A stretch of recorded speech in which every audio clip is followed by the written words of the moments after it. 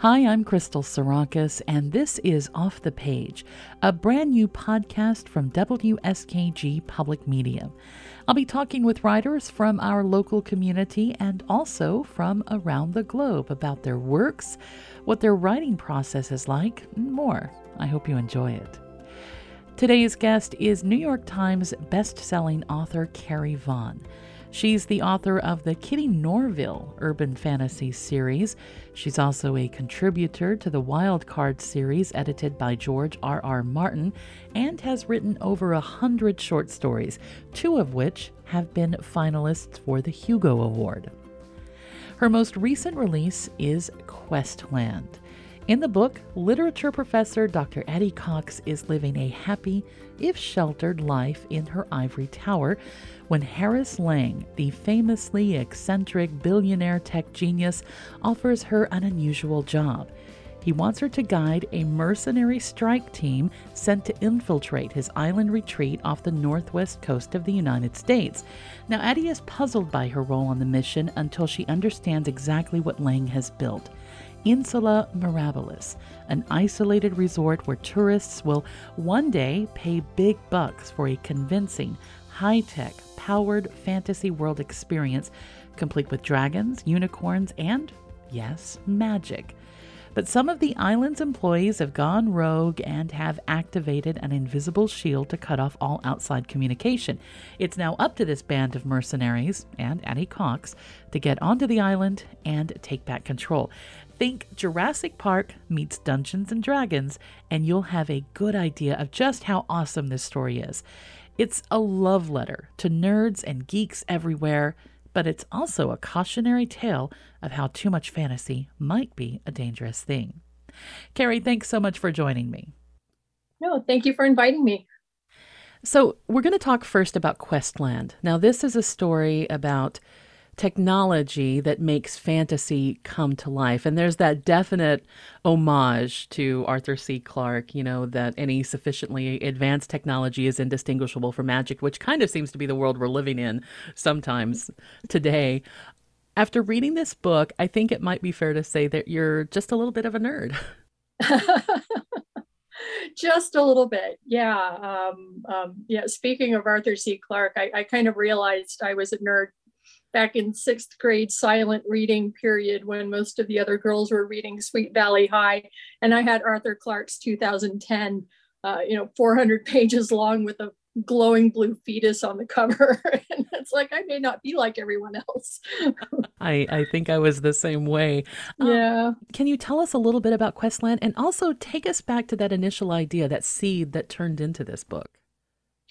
Yeah, I think a lot of it started with that aphorism from Clarke about sufficiently advanced technology, and realizing that increasingly we're living in that world, that looking around, there are so many things that when we were growing up were quote unquote science fiction. The way that technology just seems so magical now, and that there are so much of that we can do, looking at Questland and realizing that it's just barely science fiction. There's just 2 or 3 things that they do that we're not actually capable of doing right now. And I won't put money that there's some laboratory somewhere that isn't actually doing some of those things. So yeah, that's where it started. Is that, okay, you take your average, Dungeons and Dragons quest, how much of that can we actually accomplish with technology right now? And it turns out quite a lot. So I wanted to do that, but the story grew. Like, that was the seed, and I had that seed a long time ago. And it turns out that the story wasn't quite fully cooked then. And that in hindsight, I needed the world to catch up with the idea a bit. And the things that I added to the story later on are things like the billionaire tech guy is such a vivid personality in our culture right now, that it wasn't quite in the way 20 years ago. I'll be up front. Like, my very first working title for the book was Tolkien Park, like Jurassic Park, but with Tolkien. Right. So, you go to an island where all these things, and then things run amok. And, my initial idea was that kind of grandfatherly billionaire figure from Jurassic Park. But it turns out that's not what we have now. We have these tech guys that are quite literally taking over the world. I'm not gonna soften that language at all. They're not just taking over this world. They have their eyes on Mars and the moon and space and all this other stuff. They are practically Bond villains. So that was an addition to the book that I think made the book a lot better, just because it's so real. It's something that's out there now. And also the popularity of immersive theme parks. I remember pitching this idea to an editor, quite a number of years ago now, and he just didn't believe that, the expense of a park like that would really be commercially viable. And I look now at, like Galaxy's Edge and the Wizarding World and that kind of thing, and people are starved for these immersive experiences. So I added that into the mix, and also a few other, cultural issues, like the book is also kind of a meditation on violence. And gaming violence versus real world violence, and what happens when you have experience with real world violence and you bring that to the game. So there's a lot. It started with the one seed, but I was able to pile kind of a lot of really relevant real world issues into that I think makes the book feel less science fictional than it did when I first had the idea. Yeah, I was actually having a conversation with a friend not too long ago that I don't think Hollywood could make Jurassic Park today the way that it was made when it came out, just because our concept of that has shifted so much. And the Jurassic Park movies that they are making now look quite a bit different. So much more commercially driven, I think. The world of Jurassic Park is much more commercially driven than it was. Yeah, the original Jurassic Park movie just seems so idealistic now in some ways. We're doing this for science. And it's like, no, you're not doing this for science. Be real. Which is amazing, given just how badly things go wrong in Jurassic Park, that this is like the innocent version of these theme parks today. So I want to talk a little bit about Addie Cox. Addie Cox is our heroine. Mm-hmm. She's the literature professor turned reluctant adventurer who kind of guides us through Questland. And one of the things that really, I loved about this is just that her voice is so real. Like those of us who grew up back before fantasy and sci-fi was just so incredibly mainstream, I think she speaks a lot to that part of us for those who grew up. So how did Addie Cox come to life for you? So I have some friends who've said that of all of my characters, Addie Cox is probably the most like me, because I have the literature degree. So I spent a little bit of time in academia. I wanted somebody who could kind of take the meta view of the whole thing, the metafictional view, that she's the one who can draw back the curtains. She's the one who is trained to analyze, not analyze in kind of an engineering sense, but to understand why people like the stories that they do, why certain tropes recur. So she's the one person who can see both sides of it, that it's maybe not the technology that is driving things on the island, that it's the story, and it's people's people's impulses and what they believe in. And so I really wanted somebody with that kind of unashamedly, that background, kind of unabashedly, that humanities background, which doesn't always get a lot of respect. But for me, it's that perspective is so important, because it's the one that is able to make sense of everything else. And so it was really important to have somebody who could speak to all of these different aspects in a really deep way. Like it's not just that she's a geek who's been gaming all of her life. She's actually studied, the source material. That all of this has a source material. Like even Dungeons and Dragons is really, deeply steeped in all of these folklore and these mythic threads that haven't really changed much. If the oldest literature we have is like 8,000 years old. 8 to 10,000 years old is the oldest recorded literature, and it hasn't changed all that much. And it's really fundamental. Ideals of heroism and camaraderie and fear of the unknown, like all of that stuff is this common human thread. And she's kind of the chorus. She's kind of the person who's able to step back and look at it all and say, hey guys, this is what's really going on here. And I really wanted that. I didn't want it to just be kind of a free-for-all adventure. I wanted her to be able to comment on it. That's kind of a long answer. I hope it made sense. No, no, no, totally. Because I mean, there's a part in the book where she's kind of, this goes back to that Dungeons and Dragons reference where she's kind of, putting everybody into their class, and she's the bard. That is very true because she is our storyteller. She's the one who is, I guess, recording this epic deed and kind of interpreting for us. And I really loved that. I also feel though that there's this line that Addie says toward the end of the book that just resonated with me, where she says, "This might be real, but it wasn't true." That feels like it sums up not just the danger of a place like Insula Mirabilis, but that there can be that little bit of darkness in too much fantasy. There is that little bit of danger, and anybody who's associated with fandom in general knows that there is a little bit of an underbelly. So is that something you specifically wanted to play with in writing this book? Yes, I think so. And specifically in terms of the violence, and also in her position as a bard, I think that there's the joke in D&D that the bard is useless. If you look at it statistically, the bard is not a very powerful character, and yet they are often the ones recording the story. So, in a sense, they get to decide, they can see the truth, and that the truth sometimes is more important than reality, because the truth is what drives people. And I think she sees the seams, she sees the cracks, she sees the way that the people on the island, the employees on the island maybe don't see the whole picture. And that, everybody tends to write her off as being, a non-combatant, not somebody who really, maybe on the surface doesn't understand what's going on. But she's, one of the handful of people on the island who has actually had experience with real world violence. And so that does give her authority to speak. The way she has to prove that through the story, I think, is a big part of her arc, that she is able to speak to truth in the way that a lot of the other characters aren't. One of the other things that she does, though, when you say that she, sees the employees and she's asking these questions, she says, "Hey, I never thought about who does the dishes in Rivendell," and that is another thing that jumped out at me, because especially if you're a person who's done LARPing, or if you've headed out to the Ren Fair in full garb for the weekend, or your SCA, those things absolutely intrude. Yeah. And they take us out of that place. We don't want to be reminded of that reality. Oh, I'm longtime SCA. So I've seen the way that, those sorts of jobs end up falling to the same people over and over again.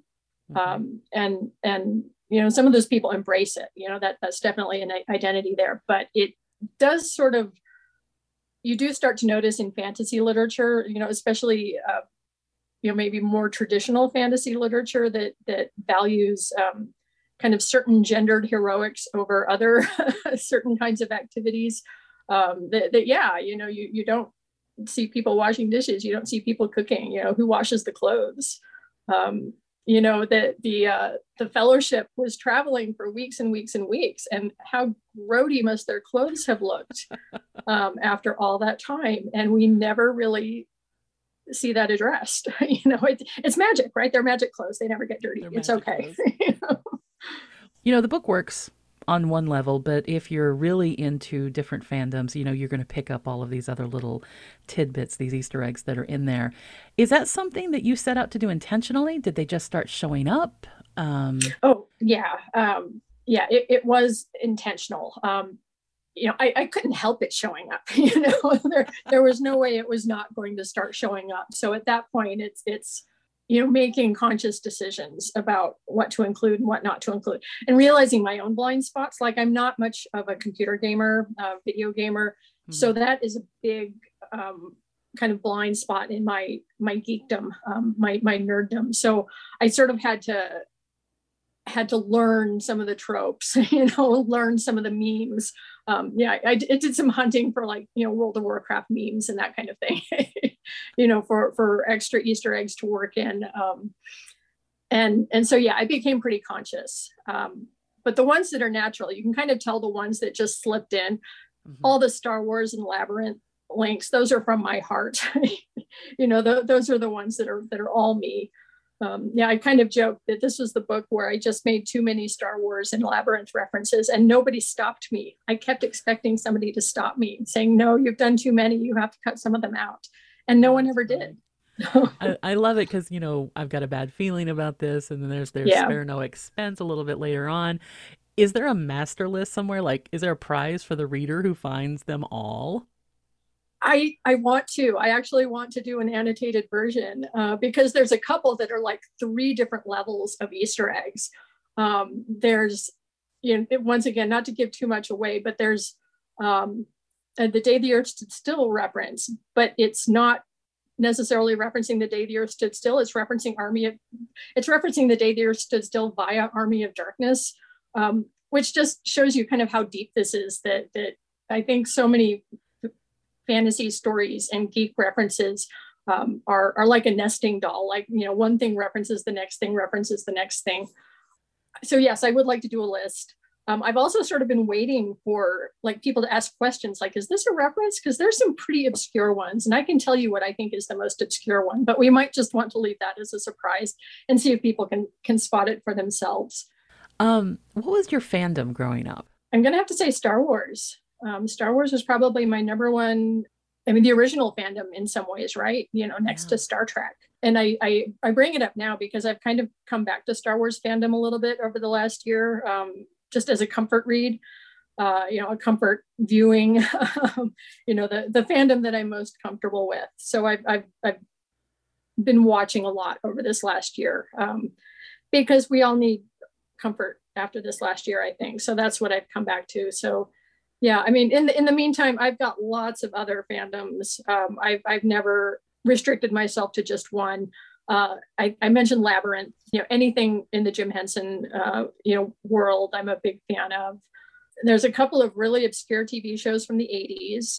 I love Babylon 5. I was a big X-Files fan for the first few seasons when it first came out. Gosh, what else? Lots of things. I like to say Luke Skywalker was absolutely my first boyfriend. Oh, I was a Han Solo girl. Oh, okay. Except it wasn't so much that I wanted him as a boyfriend. I wanted to be him in some ways. I wanted to be that rogue. My neighborhood had more girls than boys. So when we all got together to play Star Wars, there could only be one Princess Leia. So I let all the other girls fight over who was going to be Princess Leia. And I was always Han Solo. Which was great because my brother was always Luke Skywalker. So we made a pretty good team. The two of us. It worked out. It totally worked out. There are sometimes I'm a little bit jealous. My nieces and nephews are also growing up little nerds, and I'm sometimes a little jealous at how much they have now compared to, say, growing up in the 80s. My niece is 9, and it's amazing to me just how ubiquitous it is in her world. Like, I make her Halloween costumes every year because I love making costumes, and I'm able to do it. And I think she was 3 when she asked to be Wonder Woman. And I'm trying to figure out, like, where did she learn about Wonder Woman? Where did she first hear about Wonder Woman? And I don't know. It's just part of everything. It's just so ubiquitous. Now, I know where I learned from where I learned about Wonder Woman, and that was the Linda Carter TV show. So I was Wonder Woman as Halloween, I think, when I was 5. But here she is, like 3 years old, and like, I have no idea. It's just so everywhere. I mean, we look at what Marvel has become, which, gosh, yes, it's like you said. I mean, it's showing up in places, on PBS and different things, and all these, what used to be considered the highbrow stuff have got references now to, not just Marvel, but to all of these things. And I guess that's why, to bring it back around to Questland, I'm trying to decide if we could do this theme park today, and I'm talking with the unicorns that you can ride, and the Sphinx that's going to challenge you. Is that a good thing or not? That idea of immersing yourself so intently. Yeah. I don't think it's a bad thing. The thing that worries me about all of this, and I'm not the only one who's worried about this, is just how corporate driven it is. That part of what's making this possible is it's got the backing of these giant conglomerations of corporations that are entirely driven by money. And Disney isn't paying a lot of its creators right now. That it has bought up, all of these properties, and that has been built over decades by many different creators. So there's a movement now to try to make sure Disney is paying, the comics writers, the Star Wars writers, the novelizations. All of this has been built up by creators, but it's being controlled by these massive corporate interests. So on the one hand, it's like they have our number. They know what we want. They know what will get our money. They know we all want to go to Galaxy's Edge and help fly the Millennium Falcon because that's our childhood dream, right? That's what we played on the swing set as kids, pretending it was the Millennium Falcon. And now they've made it possible to go do that if you can pay, if you have the money. And that's the worry, that it's so very much driven by a profit motive right now. And what do we lose on that? And one of the things we lose is kind of a general participation, accessibility. Yeah. Or is it crowding out innovation? Yeah, I don't know. Those are really big questions that a lot of people are grappling with right now. What is your reward when you finish a project? Oh, the next project. I don't know. I sort of try to constantly reward myself with little rewards rather than, pin all my hopes on one big reward. I do a nice bottle of wine, maybe. Back when I was taking vacations, which will hopefully start again soon, trying to wrap up a project before the vacation and then actually enjoying the vacation, without having to worry about the project is always a nice reward.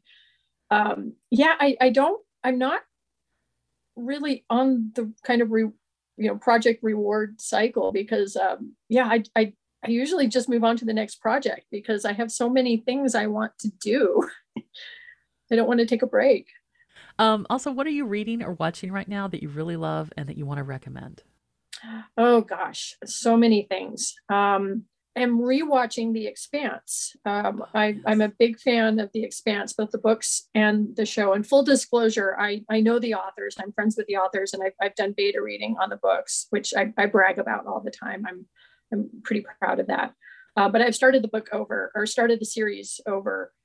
Because the last season is going to be airing this winter, and the last book, Leviathan Falls, is coming out in November. So I'm getting ready for that. And I've read. I don't know if I'm allowed to say this, but I've read Leviathan Falls, and it's great. I read Hilary Mantel's Wolf Hall trilogy. So Wolf Hall, Bringing Up the Bodies, and I'm forgetting the title of the third one, but they're fantastic. They're about Thomas Cromwell in Tudor England. Uh-huh.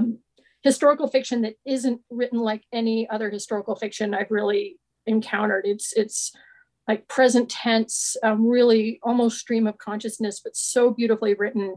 And I think I learned, I'm a fan of the Tudors. I'm not a fan of the Tudors. I'm a fan of the Tudor period. Let's say the Tudors were not generally nice people, so I don't want to be fans of them. But 16th century England is kind of one of my historical hobbies. And I think I learned more about that period reading the Wolf Hall trilogy than anything else I've ever read. So I highly recommend that.